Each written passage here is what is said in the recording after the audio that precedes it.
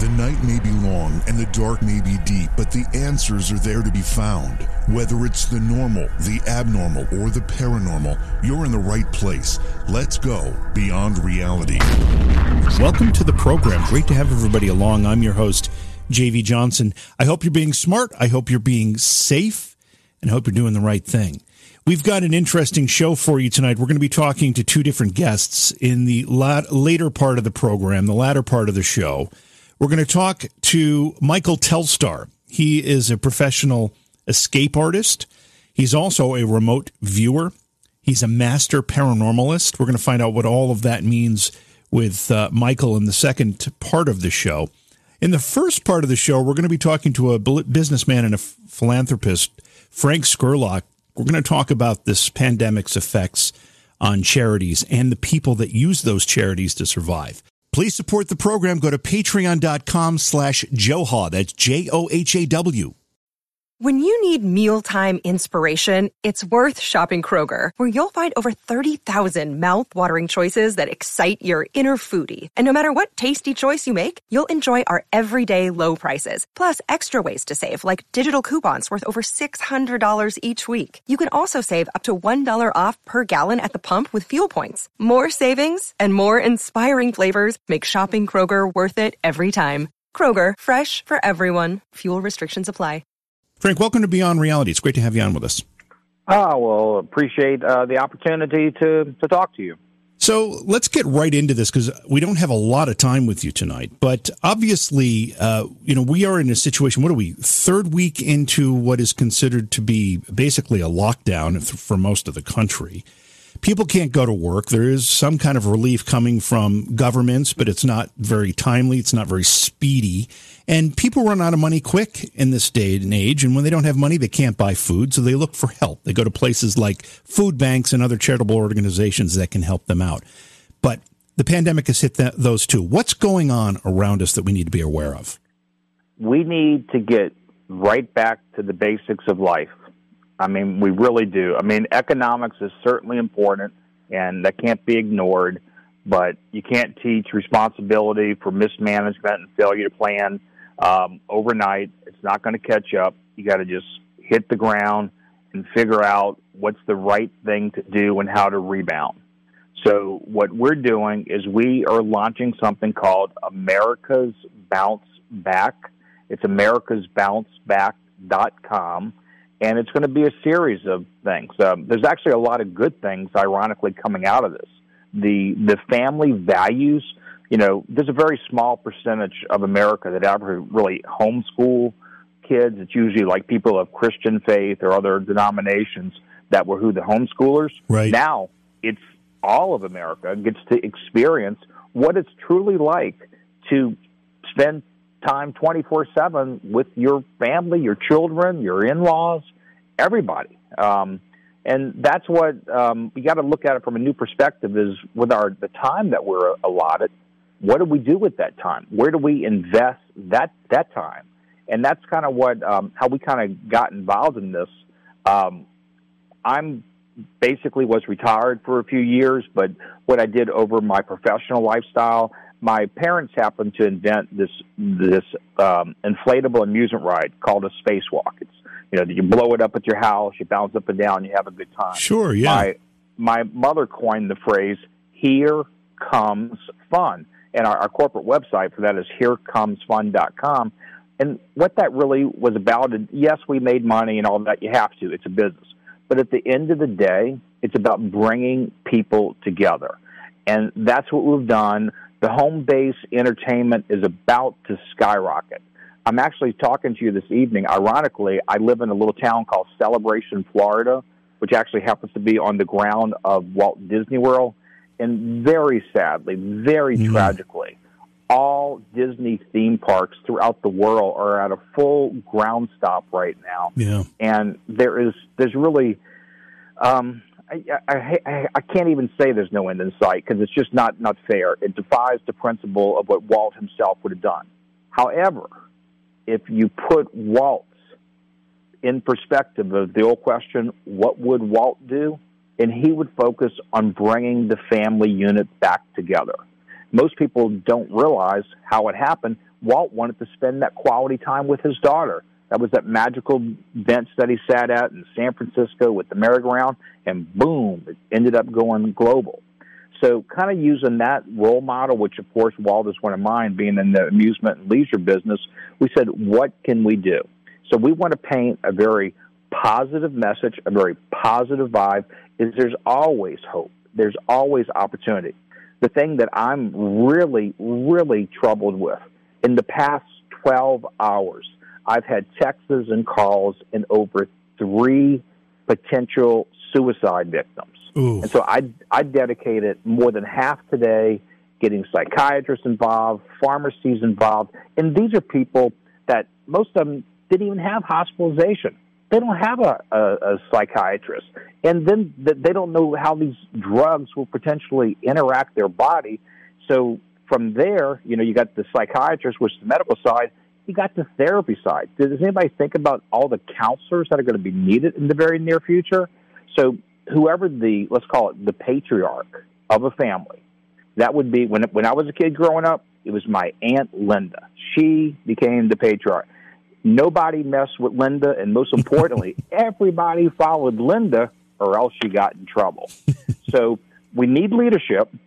Somebody needs to set the ground rules straight, and then you bring it back together. I was born in 1962. It was a lot more simpler time. If you look at the really big achievements through my grade school years, the nation came together, and we basically utilized the space program, brought us together. I remember in grade school watching it, how my father, actually, that's how he got involved in the inflatables. He worked for NASA in New Orleans at a facility called the Michoud Assembly Facility. They actually made the stack, or in other words, the Apollo rockets were actually based in New Orleans and floated to Cape Canaveral. But that's what he was doing, leading to his industry. I'm the little kid in tote saying, watching all this magic come about, and he invents his inflatables, and we dedicated our family and our business to serving people. Now, here's the connection. It's not up to me to save them. It's up for them to save themselves. And that it's the whole thing. Is it half full? Is it half empty? Is there a tomorrow? But when they say, is there tomorrow, they got to think for a second, wait a minute, I just went through today. So there is going to be a tomorrow. That's actually guaranteed if you let it. And one of the things that we find, and as President Trump keeps saying, don't let the cure be worse than the problem. Earlier tonight, I was at a gas station at 8:30 Eastern Time trying to get gas, and I had to go to the bathroom. And you know what? They said, oh, you can't go in there because we just sanitized it so we can have it ready for tomorrow. And I said, well, what time do you close? They said, midnight. And I said, well, wait a minute. What happens to the people that come in after you sanitize it? And they said, you got a point there. And so we need to really slow this big thing down and just break it into little bitty pieces. And here's it. I had an incredible vision this afternoon. I said, this is the dilemma between the tortoise and the hare. It's what it is. The media is spinning it so fast. In our president, our government, the whole thing, they're delivering the worst conceivable news ever. God bless them for having strength to even get up on the stadium to speak to everybody. But when you think about it, if we're flying it so fast, saying, quite frankly, a lot of people are just turning the dial off. They know the message is going to be there. They know it's not going to be good. So let's go into the turtle and the tortoise mentality. Well, Frank, I just have to interrupt you because there's a bunch of different things that you brought up that I want to kind of tackle one by one. But one of the things that strikes me is that, we have two things to be afraid of here. One of them is obviously a very, very direct health issue. No doubt about it. We see numbers of people dying. Basically, overnight, we wake up and another couple thousand people have died. We're not used to that. And especially the way, as you pointed out, 24-hour news channels just keep reporting this stuff nonstop. But we're also looking at something that's that in some ways can be even more frightening, and that is the economic impact of all of this. We've had unemployment at filings at record highs when we knew this was coming. I mean, the government basically shut down all businesses in some parts of the country and said, don't go to work, don't open your doors. And in some cases, they're threatening people with imprisonment or fines if they do. Very sad. So there is an economic... I heard in Los Angeles, they're literally drawing guns on people if they don't have the requirement of going to the store or receipt or a doctor or a hospital. Yeah, this is then that's a third issue that I wasn't even going to mention, and that's this military state that we seem to have woken up in that we're not used to. But let's go back to the second one, this economic apocalypse. That right now we're too worried about face masks and washing our hands, justifiably. But at some point, there's going to be a hangover for all this, and it's going to be an economic one. You took the word right out of my mouth. So I'm actually from New Orleans, okay? And, of course, everybody pretty much knows about Bourbon Street. Have you had an opportunity to walk down Bourbon Street before? I personally have not, no. Okay, well, guess what? When you have a good night, you do end up usually with the hangover. And you took the exact words. It is going to be an economic hangover beyond belief. However, here's the beautiful side of that. Of course, I didn't go through the Depression and all that stuff, but, we got some good history books kind of show us what happened. Then we got the Hoovervilles that popped up there and things like that.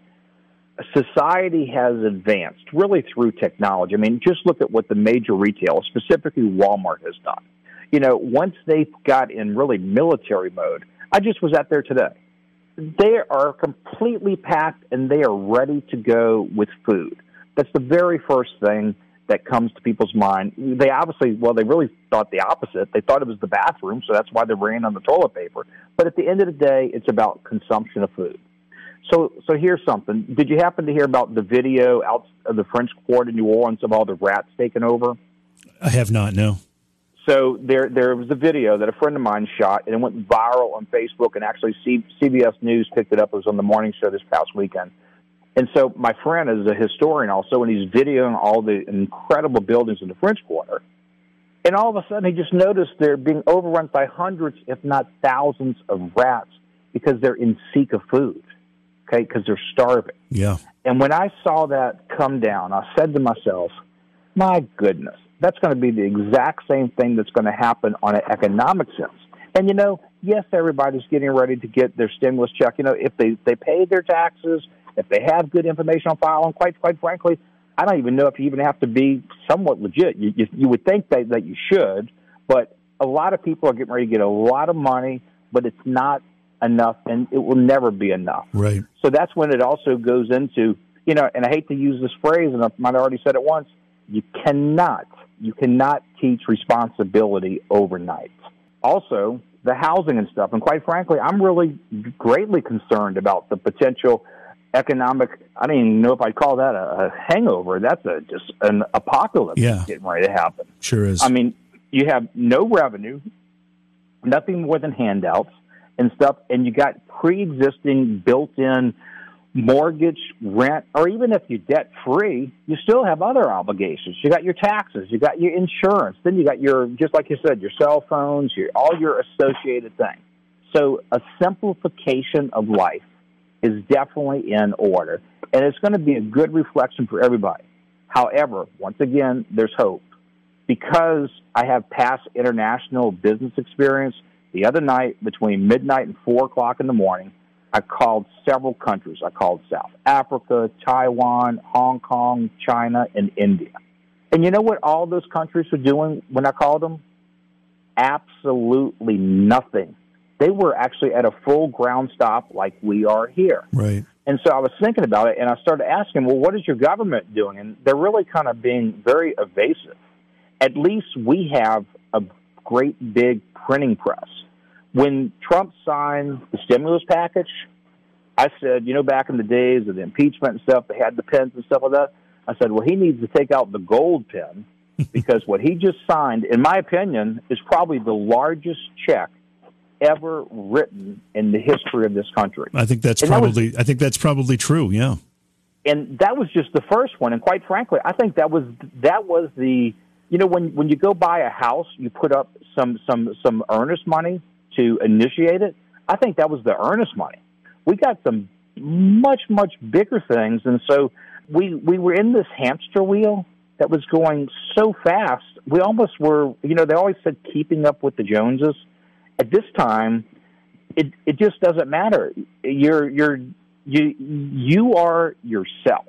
When you came down the birth canal, who were you with? It was really you and God, right? And so when you think about it, that's how it is. I am a little of I'm a highly spiritual person. And by the way, it's not promotion of any language or any religion. They pretty much all go back to the same principles. And this is where it's the simplification, and perhaps maybe at a much later time in life, or should I say an earlier time in life, it was that way. But all of a sudden, we sped it up and we complicated it. And the ride was fun. It was amazing. But the ride now is going to be those simple Leave It to Beaver type days. You remember that wonderful program on TV? Sure, yeah. Mrs. Cleaver and stuff like that, and Wally. It has to go there. And quite frankly, it really needs to go straight into Alice in Wonderland. Because it's what you perceive. What I like to call it, I always love to be a proponent of living in the now. Let's just move on. This is the NOW time. So let's push forward. And our thoughts, just like your show, which I think is wonderful, you make your own reality. We have just a couple of minutes left with you. I do want to just paint a little bit of a picture and get your take on it. So I live in and broadcast from Cooperstown, New York. You may know of it as the home of the Baseball Hall of Fame. In there, yep. We have about 1,000 full-time residents. The county itself has a total of 60,000. It's a very rural area. The closest city that has any kind of mall or shopping of any kind is an hour and a half away. So we're a bit remote. We're very rural. This town, and the whole county for that matter, thrives on a summertime tourism population. And this tourism population comes for the Baseball Hall of Fame, but more importantly, recently, it comes because there is a facility here called the Cooperstown Dreams Park, which brings in 120 or so teams, baseball teams of 12-year-old boys every week. 120 teams of 12-year-old boys every week, and they play awesome. a week's tournament, and then they go home, and it starts all over the next week. So for 10 weeks of the summer, we get 120 teams times 15 kids per team, plus mom and dad and maybe a sibling or two. They all come here. They eat, they drink, they buy stuff in the shops. That's the economy. And the sales tax revenue from that activity supports the entire county, not just the village of Cooperstown. So because of this pandemic, this facility, Cooperstown Dreams Park, announced they will not have any tournaments for 2020. So all of the businesses and the local governments that rely on the sales tax and the businesses that rely on the commerce will have no season for all of 2020. So that means about 18 months without any significant revenue. I don't care what kind of stimulus check comes out of Washington or Albany or wherever it comes from. That's right. I don't see a fix to that. That is not something that most of these businesses can actually rebound from. They can get a check that covers 3 months, but what about the other 15 months where they will not have the revenue to pay their mortgage, their rent, their whatever it happens to be? I see this to be a far deeper problem than just, the weeks or a couple of months that we're going to be stuck at home. Yeah, and I heard your voice then. Your vibration, I hear your concern. And early this morning, I had a conference call about 6 o'clock with some very significant economic people that have gone into Detroit, revived it. They were actually in Puerto Rico this morning, reviving that. And we were just, sharing minds and observations around. And one of the people in our call came up with, and he shared what I believe will be the two words that we will take forward from this. And that is, at the end of the day, the whole world was affected, as I just confirmed, but we're going to come back America strong. And that America strong is only going to exist because of a new philosophy in life. Those two words are reverse globalization. I've said for a long time that if we're going to start spending more federal money, which is borrowed money, and we all have to recognize that, if we're going to start spending more of that, it should be some of it should be used to bring manufacturing back to the United States from China, particularly of our pharmaceutical industry, which it's a scary concept that China, which is look, when New Orleans got taken out by the hurricane, my factories were there. We were vertical. We built our own products, and we had 200 chains. So I went to China. I lived China for over 10 years, and I agree 100%. It is incredibly how they stole our economy from us. Yeah. So we can get it back. Just look at the shipping logs of everything. If you want to have fun, there's actually a container program that you can see where all the shipments used to come from. Everything came from China. Yeah. Let's stop that. Yeah, I agree. Frank, we're out of time. Thanks so much for joining us and providing a bit of a message of hope here. Give me one more a sentence description of what your website, americasbounceback.com, is about, so people know what they're to expect when they go there. First off, it's not launched officially because things are happening so fast. Our launch date is Easter Sunday for the resurrection. So it's about just the rebounding, and it's at the end of the day, it's about saving humanity. Terrific. Again, Frank, thanks for being here. A pleasure to talk to you. Look forward to having you back on at some point. We can chat again. All right. God bless, and have a great night. Have you found the Noodle Shark yet to save money? It's on Facebook, The Noodle Shark. Don't forget to swing by the YouTube channel. Please subscribe. Go to YouTube, search for my name, JV Johnson. The channel's actually called JV Johnson's Beyond Paranormal. It's a great place to catch up on back episodes. There's about, I think there's 600 back episodes or so on the YouTube channel. However, when I look at the official count, it doesn't say that many. It says about 500. So I'm not sure where the disparity is. I don't know. But anyway, there's a lot of them there. Nonetheless, there's no charge to subscribe. Just click the subscribe button. It's very, very simple. Also find the show on all major podcast distribution platforms. Apple Podcasts, Google Podcasts, Spotify, Stitcher. It's there, and it's very easy to subscribe, and you get the show downloaded to your smart device automatically. That gives you an opportunity to catch up on a program if you miss one of the live broadcasts, like this one that we're doing right now. If you do join us for the live broadcast, be sure to join us on the YouTube channel for the live chat. That's a lot of fun as well.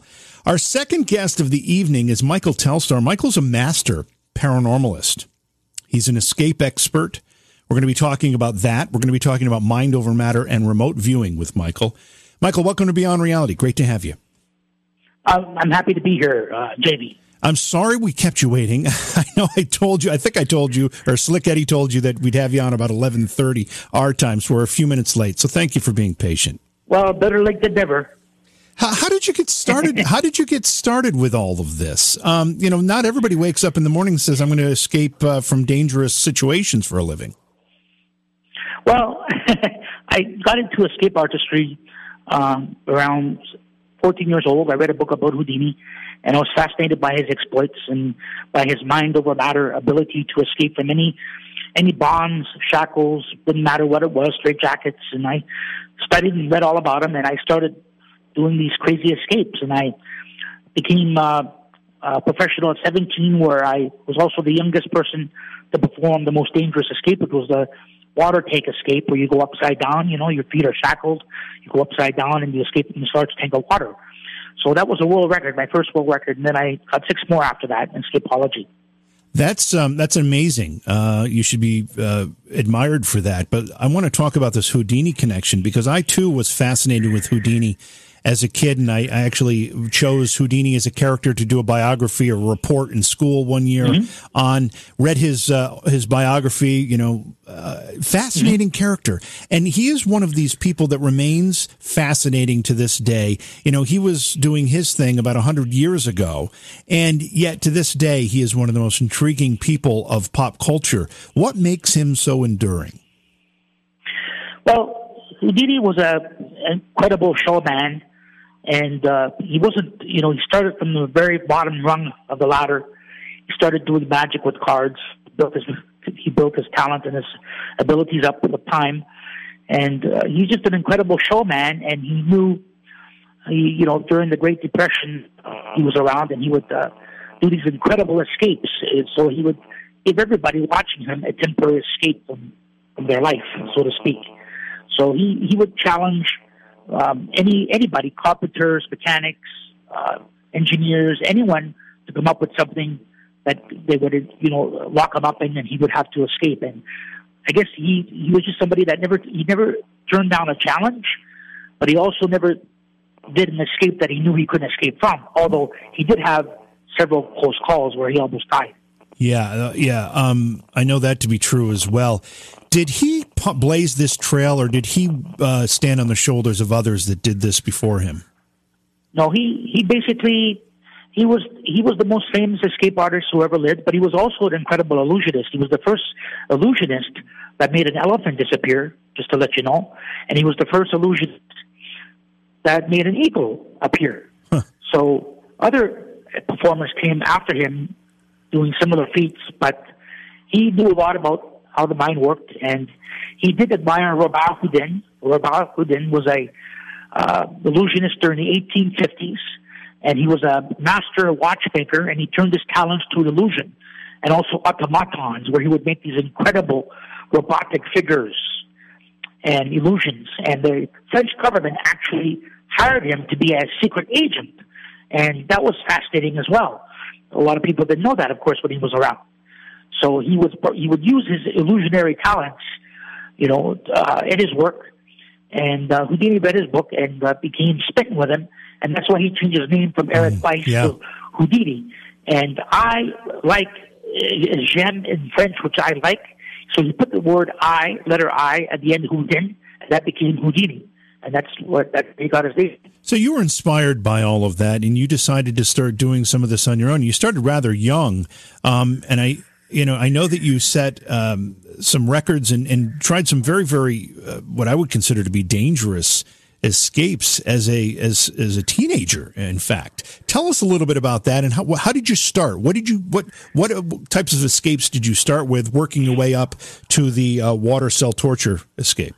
Well, as a little test, to test out some of the theories and some of the techniques that I learned, I had my friends tie me up with rope, 10 feet, 20 feet, up to 100 feet of rope, and they would tie me up in all manner of ways, and I would always escape. And they didn't understand how I did it, and I did it, of course. I learned lung control. I would inhale as much air, contract my muscles, to be able to have some, be able to escape from the ropes. And basically, I just built up my way from there. I took a locksmithing course, learned how to pick locks.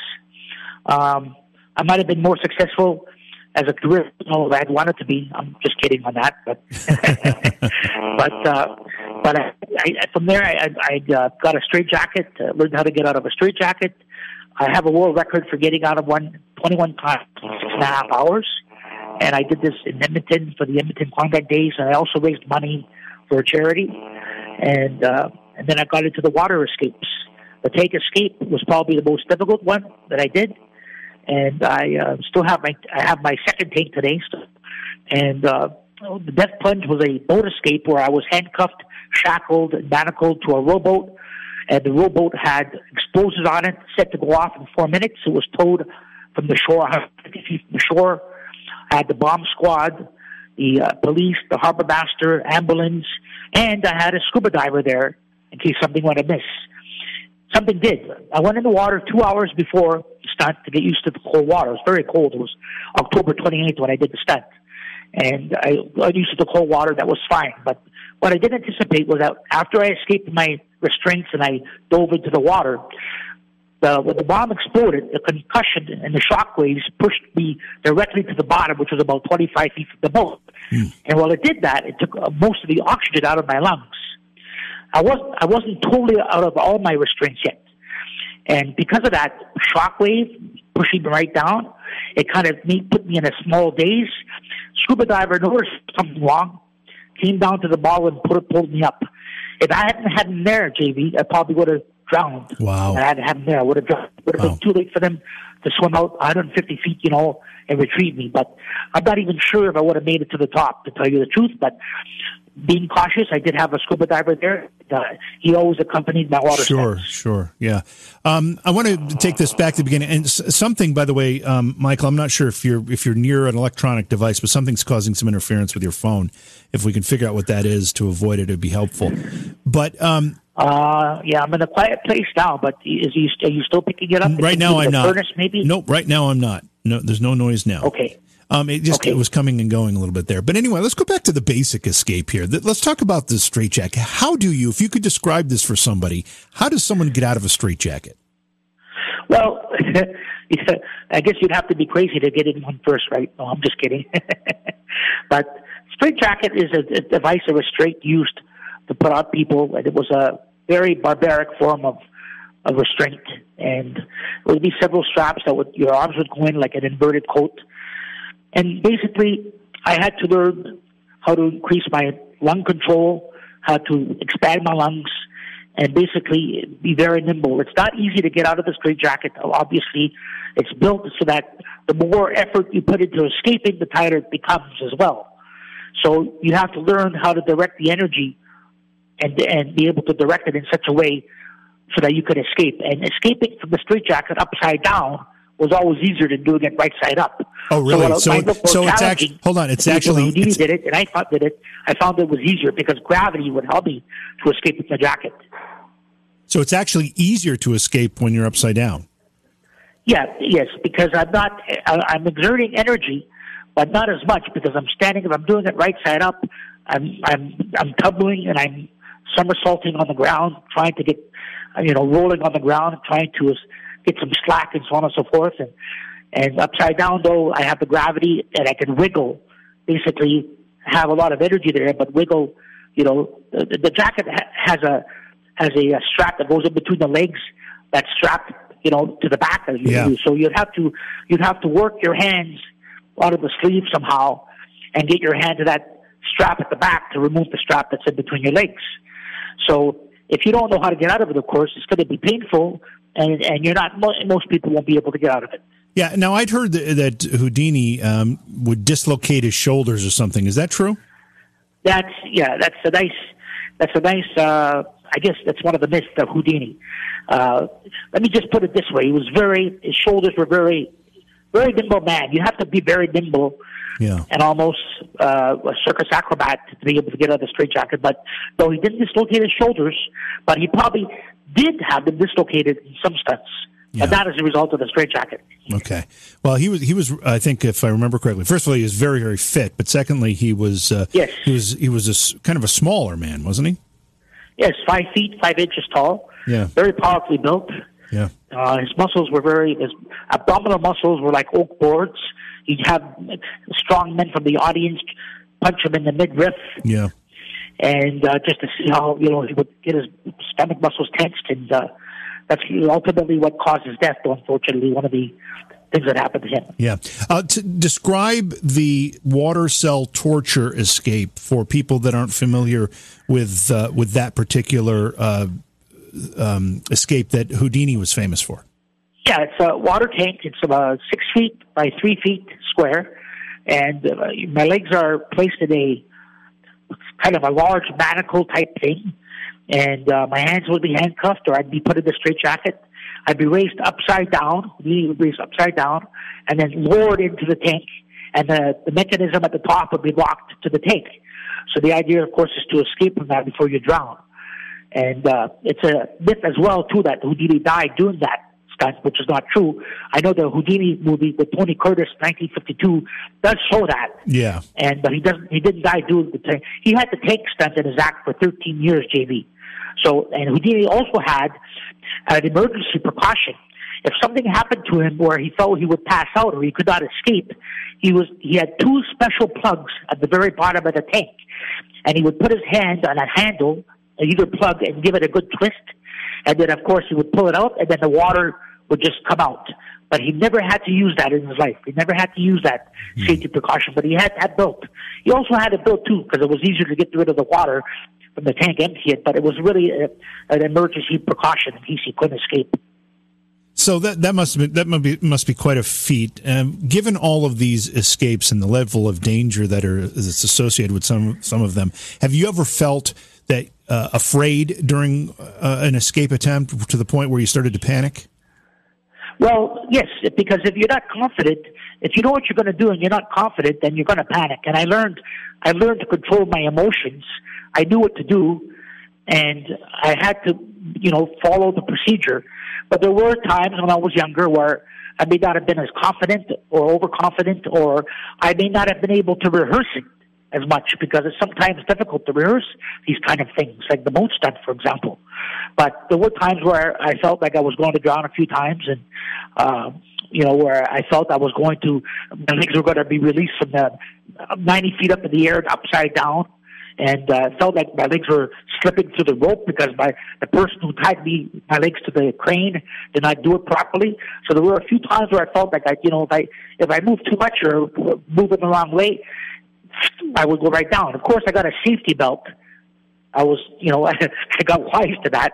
I got a safety belt which I had strapped around me just in case my legs did release, and that way it would be an uncomfortable drop, but at least that I would hit my head and smash it on the concrete below. Right. Let's move on and talk a little bit about some of this other work that you do. One of the things that you say is you believe that we're more than our physical selves. What do you mean by that? Yeah, well, we're more than our physical selves. We're multi-dimensional beings, JV, and basically we have the physical body, we have the non-physical body, the astral body, if you want to call it that. We got the dream body, we're able to visit these other locales, and that's what I refer to as the ultimate escape. And that's what got me into the energy, and the other applications of what I was doing. I got interested in that relatively young as well. And I did have some out-of-body experiences. So I went to the Monroe Institute. Mr. Monroe was the pioneer in the out-of-body phenomena, and as some of your listeners might know. And I learned there. I took the programs there. I was having a lot of OBEs. And fear is a terrific inducement to having OBEs. And I was having a lot of fear, but not from the physical escapes, but not from the non-physical ones, from escaping from my body, so to speak. I was having conscious OBEs, and they were very frightening. And because I would see these entities, I would see these beings, and I wasn't sure if I was dreaming, but I knew I was awake, and they would be very vivid, very real. And so I went to the Monroe Institute to learn how, what this ability was, and to learn how to develop it. So we're not just physical beings, we have energy, we're energetic beings, and we have the astral body, as I mentioned, and so we're more than our physical selves, and we're more, and because of that, we can perceive that which is greater than the physical world. And we're not just, in other words, we're not just stone, mortar, stone or flesh and blood, but we have this capacity to, have an OBE, become awake and aware in a dream state, which is lucid dreaming, and so on.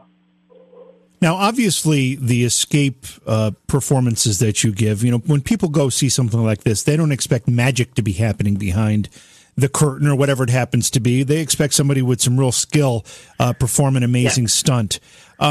So part of your life is that, which is a real physical thing. I mean, it's demanding on your body. It's very, very physical. And then you're saying there's another part of your interest in things that you've pursued that are very metaphysical. They're spiritual in a sense. They are mind over matter, if you will, one of the things that we're going to talk about tonight. Do the two go hand in hand? Are they two very distinct things? Well, no, they do go hand in hand. And the thing is that, you have to be able to first know that you're more than your physical self. And many people will realize that through a near-death experience or through a conscious or unconscious OBE. And basically, people that have had surgery, will talk about having left their body and describing the surgeons and what was happening, during surgery. It happens, through fear, through, different things will trigger it. And, of course, you don't have to die to have a conscious OBE, which ultimately you're going to have, and that'll be one of the ultimate escapes, right? But I think that when people realize that they really, really are more than their physical selves, they can understand energy. And the physical domain here it's a reality for us, but it's also a great illusion, JV. So it's a dense reality, and there are other realities that are actually more, how shall I say, they're more real than this one here. And so those realities we can tap into, and we are connected to them. We're multidimensional, so we have that capacity to do that. You said you've had, I think you used a plural, you've had multiple out-of-body experiences. Yes. And you're not talking about near-death experiences where your heart stopped beating. You're talking about just out-of-body. Describe one of them to us. What did you see, and how long did it last? I started having them around 12, 13, 14 when they were happening pretty regularly, and I would be, sleeping, and I noticed that my body was bilocated, or I would wake up and there was a bilocation. So I felt myself laying down on the bed, but I also felt myself elevated anywhere from a few inches to a couple of feet. And and I know what was happening there, but I didn't know why it was happening. I didn't know a lot about it yet. I thought a lot of the kids were having it. It was a regular state of being that that everybody experienced, but that wasn't the case. Of course, I told my father about my experiences, and he took me to the Clark Institute here in Toronto, and to see if there's anything wrong with me. And they told them I was fine. So anyway, they didn't ask all these questions, that I thought they would ask. But basically, so I had these experiences, and I had a lot of when I got, I was able to induce them to a certain degree consciously, and I would hear these voices. I would see these beings that look like ogres or monsters, or I don't know what you would call them, and I didn't know what it was. And there were some periods where I didn't sleep for 24, 48, 96 hours because the fear was so vivid and real that I didn't want to go to sleep because I have a conscious projection, or I would wake up out of my body there in the bedroom or whatever, and I'd see these beings. Michael? Michael? For a while. That's why I went to the Monroe Institute at 21 years old. Yeah, Michael? Was to get rid of the fear barrier. Michael, I just want to understand this. So when you were having these out-of-body experiences, you could see your other self, like if you were lying in bed or whatever it happened to be, you could see that, and then you also saw these other beings, you described them as ogres. Ogres, or they monsters were of some kind, and they would threaten to kill me. Hold on. To kill me, come out. We're waiting for you. And it's almost like if you were there. Imagine if you were lying in bed physically, you woke up to 2 or 3, people or somebody that broke into your house and threatened to kill you if you got out of the bed, right? And it was that vivid. It was that real. It was not dream. It was not a dream. Or right. Whatever. No, but what I'm trying to figure out here is what you may have been seeing. You're describing something, and I'm trying to make a connection here. So you were seeing yourself, plus you were seeing these ogre figures, these monsters, and you said that they were menacing. They were threatening to kill you.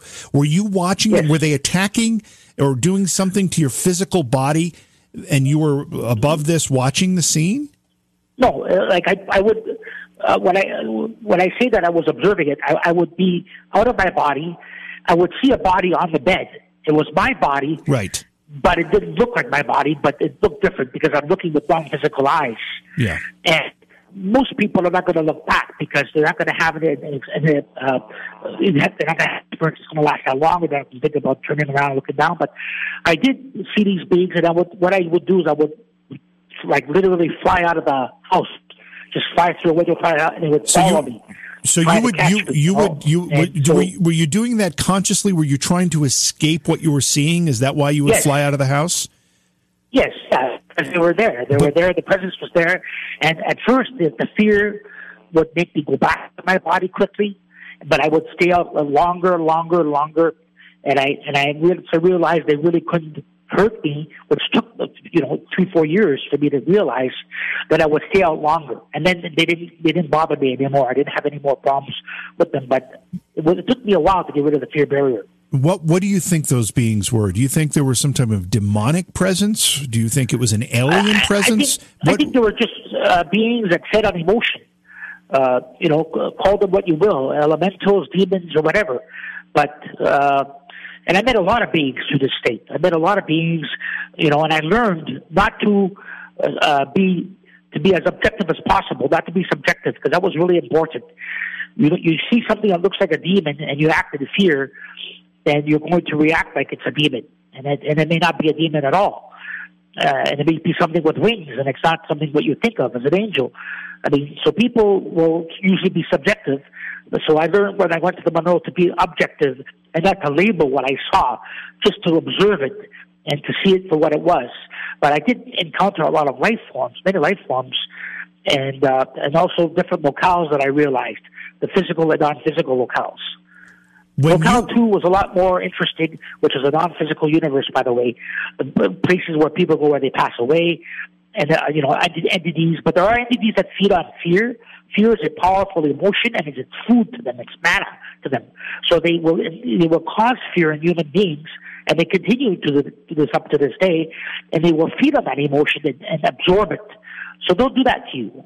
And there are beings, of course, beings that are physical, non-physical, that will feed on fear too, right? As you know, tyrants, right? But there are beings that will do that to you. Once you learn to do the experience, once you learn to have the OBs at will, and you learn to understand that they can't harm you, which could take a while, but you can do it, then you'll have these incredible experiences. Did you have, just a quick answer to this one, please, did you have any explanation from anyone that you went to seek some counsel for regarding these experiences as to what you may have been witnessing? Did anybody give you an explanation? Yeah, Mr. Monroe. That's why I went to the Monroe Institute. Their first program was 7 days long, and I read his book, Journeys Out of the Body, 4 Journeys. And in the books that he had, he explained there was many scenarios and many experiences that he had, which I had as well. And they were, there is a commonality there, because there are places that exist in a non-physical, just as physical places exist. So when I read his books and I went to the Monroe, the girlfriend I was dating at the time told me about the place, and I went there and I took their 7-day program, and then I went many times after that. And then basically you know that you're not, you're okay, but you have to understand that if you have these, you have to be careful who you tell, because there are people too that will to tell the parents and tell others, and if they're not enlightened enough, they may suspect that you have something wrong with you and then give you a drug, which is bad. So there's a lot of people probably that have these experiences that unfortunately probably are on medication or drugs that prevent them from having it consciously, or, they just don't, it prevents them from feeling anything, right? So they won't have the experience, consciously. Right. They'll just have it unconsciously. And everybody has this, by the way, every night. Everybody leaves their body every night. Everyone does it without, there's no doubt in my mind. Everybody will leave their body and go to different places, but they're doing it unconsciously. When you start to become conscious, that's when you start, picking up on these things. I mean, they affect you consciously as well. So you can do this at will now. You can actually control and direct this at will. Yes, I do it. I project about 3-4 times a week. I have lucid dreams at night, where I wake up and become aware of the dream state. And I had both these experiences for many years, and I didn't know what I was doing at first when I was younger, and then I learned to tell the difference between having an out-of-body experience and having a lucid dream. And it's not impossible for people to learn. And I think with all the time we have on our hands these days, people can learn how to lucid dream. Lucid dreaming would be easier to learn first, but they could also, once they start having that and they become conscious of the dream state, then they'll start having OBs as well. And I have some techniques on my website on the lucid dreaming and an OB state too. If people check my site, they can check out some of the techniques that I have there. Okay. So you had these out-of-body experiences. You went to the Monroe Institute. You got some counsel. You learned how to control them. You actually perform them at will. When does remote viewing come into the picture for you? Well, remote viewing it came into the picture. I guess I started remote viewing too, I guess, in my teens. Everybody remote views. It's a modern terminology for clairvoyance, right? So basically, it's the ability to perceive people, places, and or things that are remote in time and space and bring back information on a target or something that you're seeing. So people daydream, they pick up images, they pick up sounds, they pick up impressions. That's remote viewing in a way, right? So there is a protocol that you can learn that can teach the average person to remote view. Some people will be more naturally attuned to it than others, but I have taught about 6,000 people how to remote view in my various programs, and you can learn the technique, and it's a lot easier to learn to remote view to have a conscious OBE. But once you start learning to remote view, there's so much that you can do in that state. So you teach people. You actually teach people how to remote view. Yes. I've been. Let me ask you this: my knowledge and teaching for the last probably 30 plus years. One of the things that we do on this program every once in a while, we're not going to do it tonight, but I will do what I call a remote viewing psychic experiment. I make it rather somewhat easy. I use a deck of playing cards, and I pull a card from the deck, and I focus on it, concentrate on it, and I ask my listeners to call in and try to connect with me and the card and tell me what the card is. We don't have a whole lot of success because it's kind of, it's at the spur of the moment. There's not a lot of time. But if you had to give my audience some advice as to how they could improve their accuracy with something like that, what would you say to them? Well, for one thing, you have to learn to relax and to get into a focused state of attention. So the normal state of consciousness, JV, is the beta brainwave state.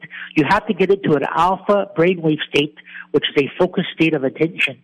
So you're focused. You can't remote view. You can't do anything on an intuitive level unless your mind is focused. So it's a hypnotic state. When you do the lucid dreaming, that's the REM state, which is a theta brainwave state. But the alpha state, you have to learn to relax and focus your mind and let whatever impressions come to you. The thing about the remote viewing protocol is that you learn to remote view a target, and you learn to open your aperture, your psychic aperture at will. You open it and you close it. So, but basically, people remote view, but their aperture is at a 180-degree angle or 360 degrees.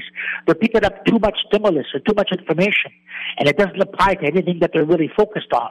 So, basically, you could have a friend look at a magazine, rip out a page with a picture on it, and then you would tell your friend to give you whatever impressions they're picking up on the image, on the picture, but they would be in an alpha brainwave state first, which is focus, relaxed state of attention.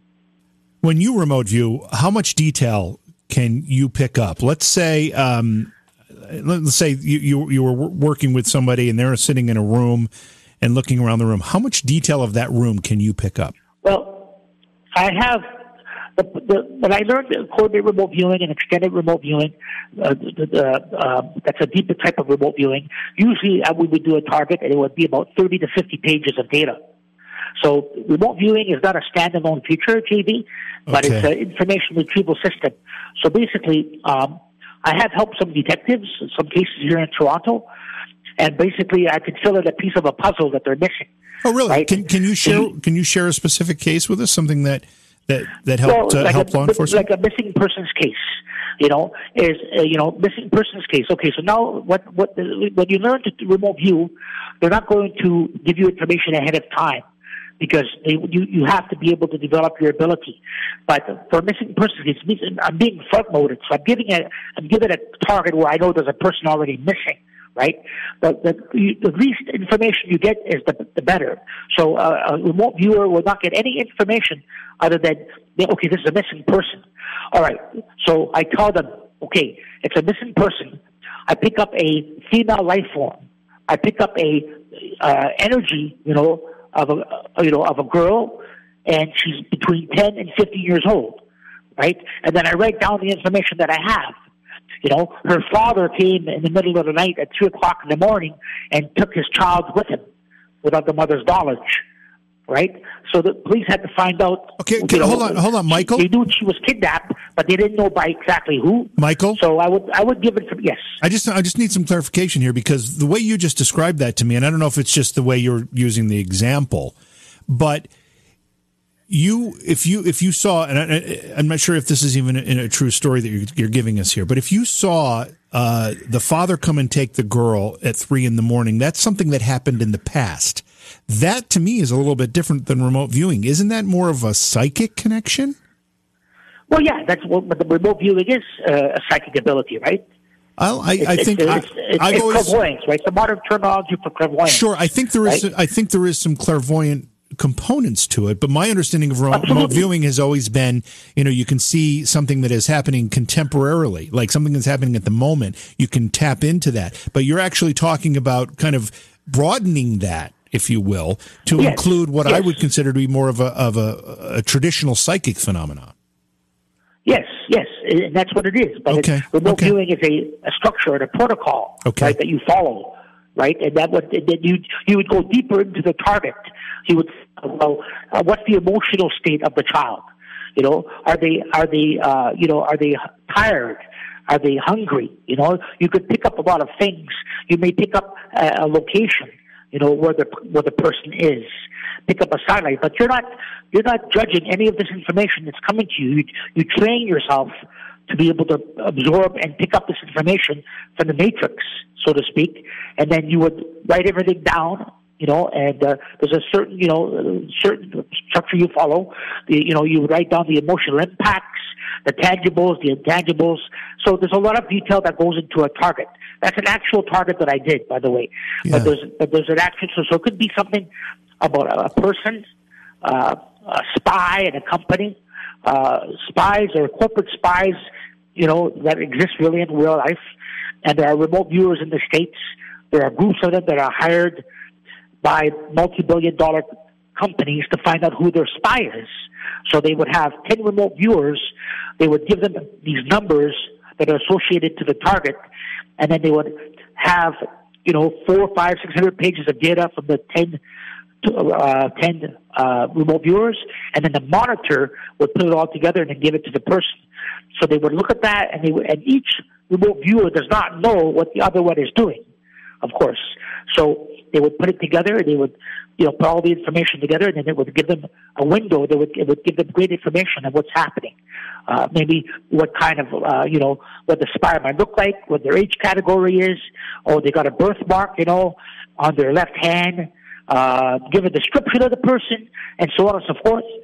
And there'd be 5 or 6 people that would fit that description, and then they would have them followed, and then they would see when the guy gets a briefcase under the table with $250,000 or more, and he would pass off secrets to the other person. Interesting. If somebody that's actual scenarios too. Yeah, if somebody, law enforcement, or maybe just a private individual, let's say somebody has a loved one that is missing, how would you start with them to help them get some information to maybe locate where that loved one is? Well, for one thing, they'd have to have confidence in you, right? And detectives will go to psychics, but remote viewers are trained. Don't forget, psychics may not be. A professional psychic may just be relying on natural ability. Not to say that they're not psychic or nothing, but going to a remote viewer, for a certain target, it's not good just to have one remote viewer on a target. You want to have 3, 4, or 5. And this way, each remote viewer will pick up a different aspect of the target. That data is put together, as I mentioned, then they will see a pattern developing there, and then the information, they give an extremely important piece of the puzzle that's missing. And there's medical protocols, by the way, for remote viewing. There's a law enforcement protocol, where it helps detectives, where they have learned it in the States. And then there's a personal, protocol, of course. And so there's different protocols that you can apply the remote viewing, abilities to. Do you do that for private clients? Oh yeah, I've done it for many private clients. Most of my clients are in the United States. I'm in Canada here. Canada seems to be a little bit reluctant. The law enforcement, here is not as open to it as the American law enforcements are, and I'm not sure why that is. But they do, though. I do know that a couple of groups in the United States that they all make a living doing this, where they're professional remote viewers, and they're tasked with a target, for looking for counter, they're looking for either a spy or in a corporation, or who's leaking secrets, or it could be very important cases, but they're going to work on very, very important cases. It could be, billionaire, his son gets kidnapped, who did the kidnapping, why they did it, and so on and so forth. And so the remote viewers have a high statistical success. These two groups that I'm talking about, they're very good. And so once the word gets around, then, you'll be contacted. But it's not openly known to the public, general public. When you do a remote viewing session, one that's particularly intense, does it drain you physically? No. The OBE will drain me much more, but the remote viewing, basically, it's like seeing a TV screen in your head, and it's like you could go to the target, you could pick up different aspects of the target, you could pick up scents, feel, touches, all kinds of things.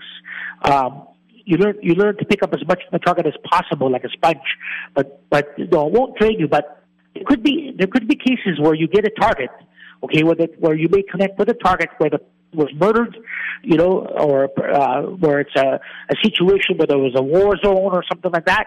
That might be emotionally draining, but you also train yourself not to be affected by that. But it depends. But I don't normally feel drained because for the extended remote viewing, I'm buying down, and I'm a more natural extended remote viewer, which means I get into a deeper brain state than just the alpha. I get into the alpha instead of brainwave state.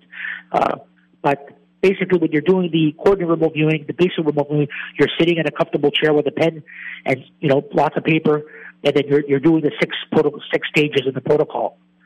So you stay focused on the target. You don't associate with it personally. You don't know what it is, and it'll come to you. It's like a vision's coming to you. It could be like, you see a page turning quickly, and you see all these impressions, or maybe looking at a TV screen. Sometimes it could be foggy. It could be very clear. You learn to get rid of the white noise, the white sound. You train yourself to do that first, because everybody has that. You have to learn to get rid of that, so that you can have clearer images. And sometimes my images can be just as clear as if my eyes were open. But I'm not, wow. I'm 2,000 miles away, or maybe I am at the pass. You can remote view the pass, by the way. And the remote viewers in Project Stargate they did remote view the past and the future. And they did that very successfully. We've talked about your out-of-body experiences, your escape performances, your remote viewing, but you also talk about UFOs. Tell me how you got involved in talking about UFOs. Well, when I started having OBEs, and there's a high strangeness that occurs when you have the OBEs of the remote viewing, and when you have these experiences, you'll see these. You see an object in the sky that you wouldn't see physically in the physical world, but you project your second body, your energy body, your astral body. You project it. I go outside. All of a sudden, I see this large craft in the sky, right? And it's what you would call a UFO, but it's not visible in the physical world. It's visible in that state of energy, that locale, right? And the remote viewers and the people that had the OBEs, the remote viewers of Project Stargate, when they remote viewed, they would do the targets and they would be pulled off target by these strange objects in the sky, which were UFOs. So the remote viewer would automatically be attracted to it like a moth to a light, to a powerful light. So that happened to me too. So I would go to the object. I wanted to get inside the object, but every time I go near it, it would fly away. And then we'd see another one come another distance. I would go after it, and it would fly away. So for years, I see these objects that are not visible to the naked eye, but they're vibrating on a different frequency of energy. So they're visible. They're visible because you're on that same energy level. So one year, I made it my goal to want to get one of these ships. And one year, I learned how to, I was learning to develop my ability better. This was either through the OBE or the remote viewing state, but I learned to tether my mind to the ship. So I was able to get on the ship. So I was able to, and then there were beings inside the ship. But that took me a long time, and it was a great experience. You said, I think the words you used, vibrate on a different frequency, these crafts, and you can see them when you're having the out-of-body experience or the remote viewing because you're on that frequency. Does that phrase, vibrate on a different frequency, equal an alternate dimension? Is it the same thing? Yeah, you could call it that if you want. The fourth dimension, an alternate dimension. It's a, there are different energy systems, right? And that is it. There's the dream dimension. There's that energy dimension when you project or have a remote view. And so there are a lot of different frequencies in energy, right? That exist in the world. TV, airwaves, radio airwaves that are invisible, but they exist. And then there are energy systems and dimensions that exist that are parallel to ours. And then these beings are able to make themselves invisible by vibrating a few seconds maybe into the future. And so they're not visible to the naked eye. But if you project or have a remote viewing session, you will see them. And once you do, you know the target and you go to it. So it's difficult not to, because your curiosity becomes so powerful that you just want to find out what's inside there, right? And as I mentioned, one time I did get on the ship, and it took me a long time, but I did get on, and there were two entities there.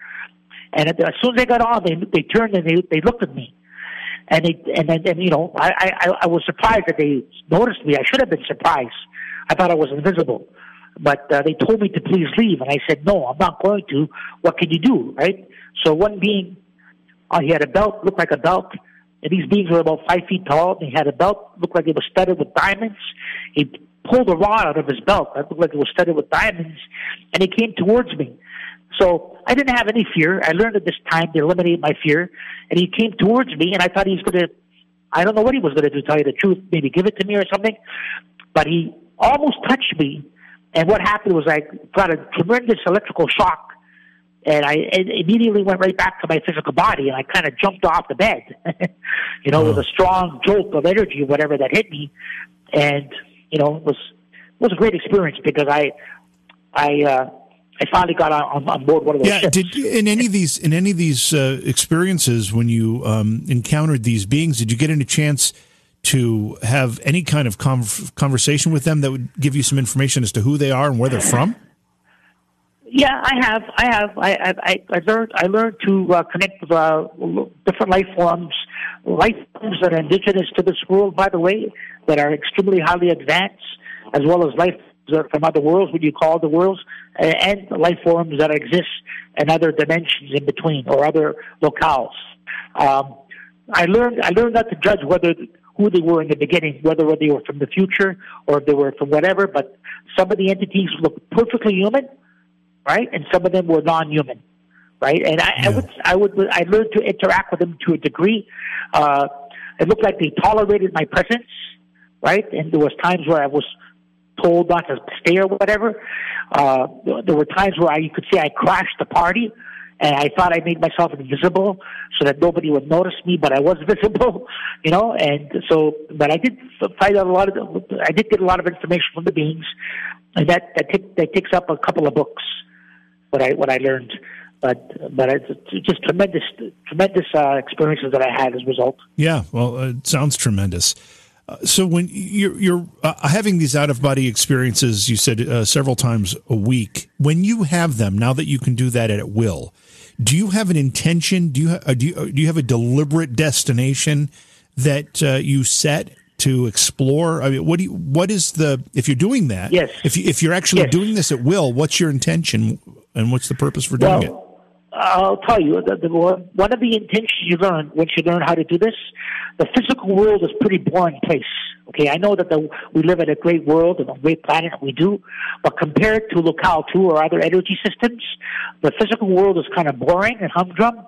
So when I project, I learn to shift gears, you could say, and go on to this, super highway or whatever you want to call it, and into the matrix and go to a particular locale, right? But I never know where I'm going to end up always, right? But I have felt like I've been on the moon, Mars. We did get targets, by the way, for Mars and the dark side of the moon. Military had targets for that too as well. Other places, and I learned, not to bother too much with the physical world. I was stuck here. Like at the beginning, I wanted to have these experiences on another plateau, but I couldn't. So I was kind of stuck in the physical because of my belief systems. But once you learn to do them, you can connect with life forms, with beings that have died or passed on, loved ones, people, historical figures, famous people. If they're available, if they're reachable, it's like having a phone number. You have to know their energy signature first, but it's like having to phone someone's number and calling them. They're not going to take a call. They're too busy, or they're going to ignore the voicemail or whatever. So it's not like I can contact anybody who's passed on. Your loved ones, you're most likely to connect with. And I've connected with everyone that I've known in my life that has passed on. Oh, wow. My best friends, family, my mother.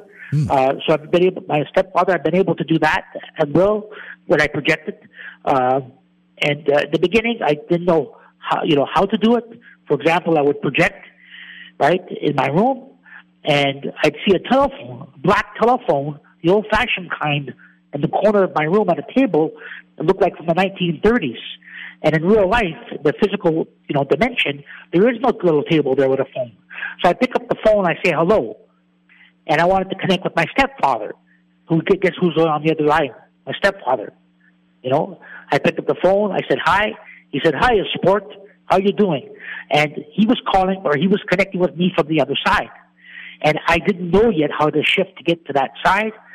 And I say to him, I talk to him, and after what seemed to be a minute or so, you can't recognize time. There is no time in that state. I asked him, where are you calling from? And when I did, the line went dead. I put the phone back up, down on the phone. I picked it up again. I said hello. And then the conversation resumed like nothing happened. And then a second time, after a little longer talking to my stepdad, I'd asked him, where are you calling from? And then there was a dead air again. And it was very eerie when that happened. Yeah. I put the phone down, picked it up again, and said hi. Conversation resumed. And then I didn't ask where he was calling, where I was, calling from or whatever. Wow. Some incredible stuff. We're running out of time here. Yeah. You've talked about your escapes. You've talked about remote viewing, out-of-body experiences, actually meeting some type of extraterrestrial or alien figure, whatever it happens to be, or interdimensional. Yeah. But one of the things I think is probably the most amazing work you do that I read on your website is that you actually guess the color of people's underwear. Did I read that correctly? Yeah, well, when you become a paranormalist and a mentalist, and you learn techniques of mentalism, and you start really doing the real stuff, then you realize something's going on. So at the time, I was remote viewing, right? And the thing is that you remote view. Everybody remote views. For example, you get the impression of a person, right? And you're thinking about them, and then the phone rings and it's them. So, you're picking up the impression of them calling you, and they do. But you're not knowing that they're going to call you, of course. But it could be anything. You're thinking of a celebrity in your mind, and you go home, and your girlfriend rented a video with that celebrity on it. So people remote view. It's just that they don't know how to make sense of the information they're getting because they're not focusing their aperture, their psychic senses, to a particular thing. So anybody can learn how to do these abilities. Everyone possesses these abilities. They're all inherent in all of us, JV. There's no doubt in my mind, right? But you have to believe that you're more than your physical self, because if you don't have that belief, at least, then you're not going to be able to think that there's other finer energies out there. And if you don't think that, then you're not going to think about other dimensions. And we know from quantum physics there are other dimensions out there, many dimensions, many worlds, many plateaus, and there's just so much that you can do and learn. And it's like you having four lifespans, or four different lives: your physical life, your dream life, your astral life, your other life. It's like you absorb a lot. Let me put it that way. And people say to me, "Well, Michael, doesn't it drive you crazy being conscious all the time?" I say, "No, I'm not. There are times where I'm in a delta state where I'm totally unconscious, and I like that. But when you do learn to do this, you're going to find yourself waking up in bed. Maybe you'll be in a hypnagogic state where your body is paralyzed and you can't move, but you could perceive other sounds and things in that state. That's a very fine state too. So everybody can learn these things, and there are a lot of signs and a lot of techniques, things that they can, learn to develop it. And once you develop them, it expands your world. It really magnifies it a lot. It really opens up your eyes to a lot of possibilities out there. And I like to do this. I like to, use the ability to do my paranormal work, and telling about the other or whatever. That's just simple stuff, but, that was just having some fun with the ability, right? Michael, your website is your name, michaeltelstar.com. That's where people can get more information about contacting you or booking you or just keeping up on your work. Anything else you want people to know about? People could write to me, answer questions. People welcome to look at my site. It's 2 R's on Telstar, by the way, TELSTARR. And there are tips and techniques there on how to get into the second state and how to lucid dream. And I'm open to whatever, and I know this COVID-19 thing here is really making it kind of difficult for a lot of people to do what they want to do. Yeah. But I think you should use the extra time and have a look at my techniques and methods, and if anybody has a question or whatever, they're feel free to write me through my website.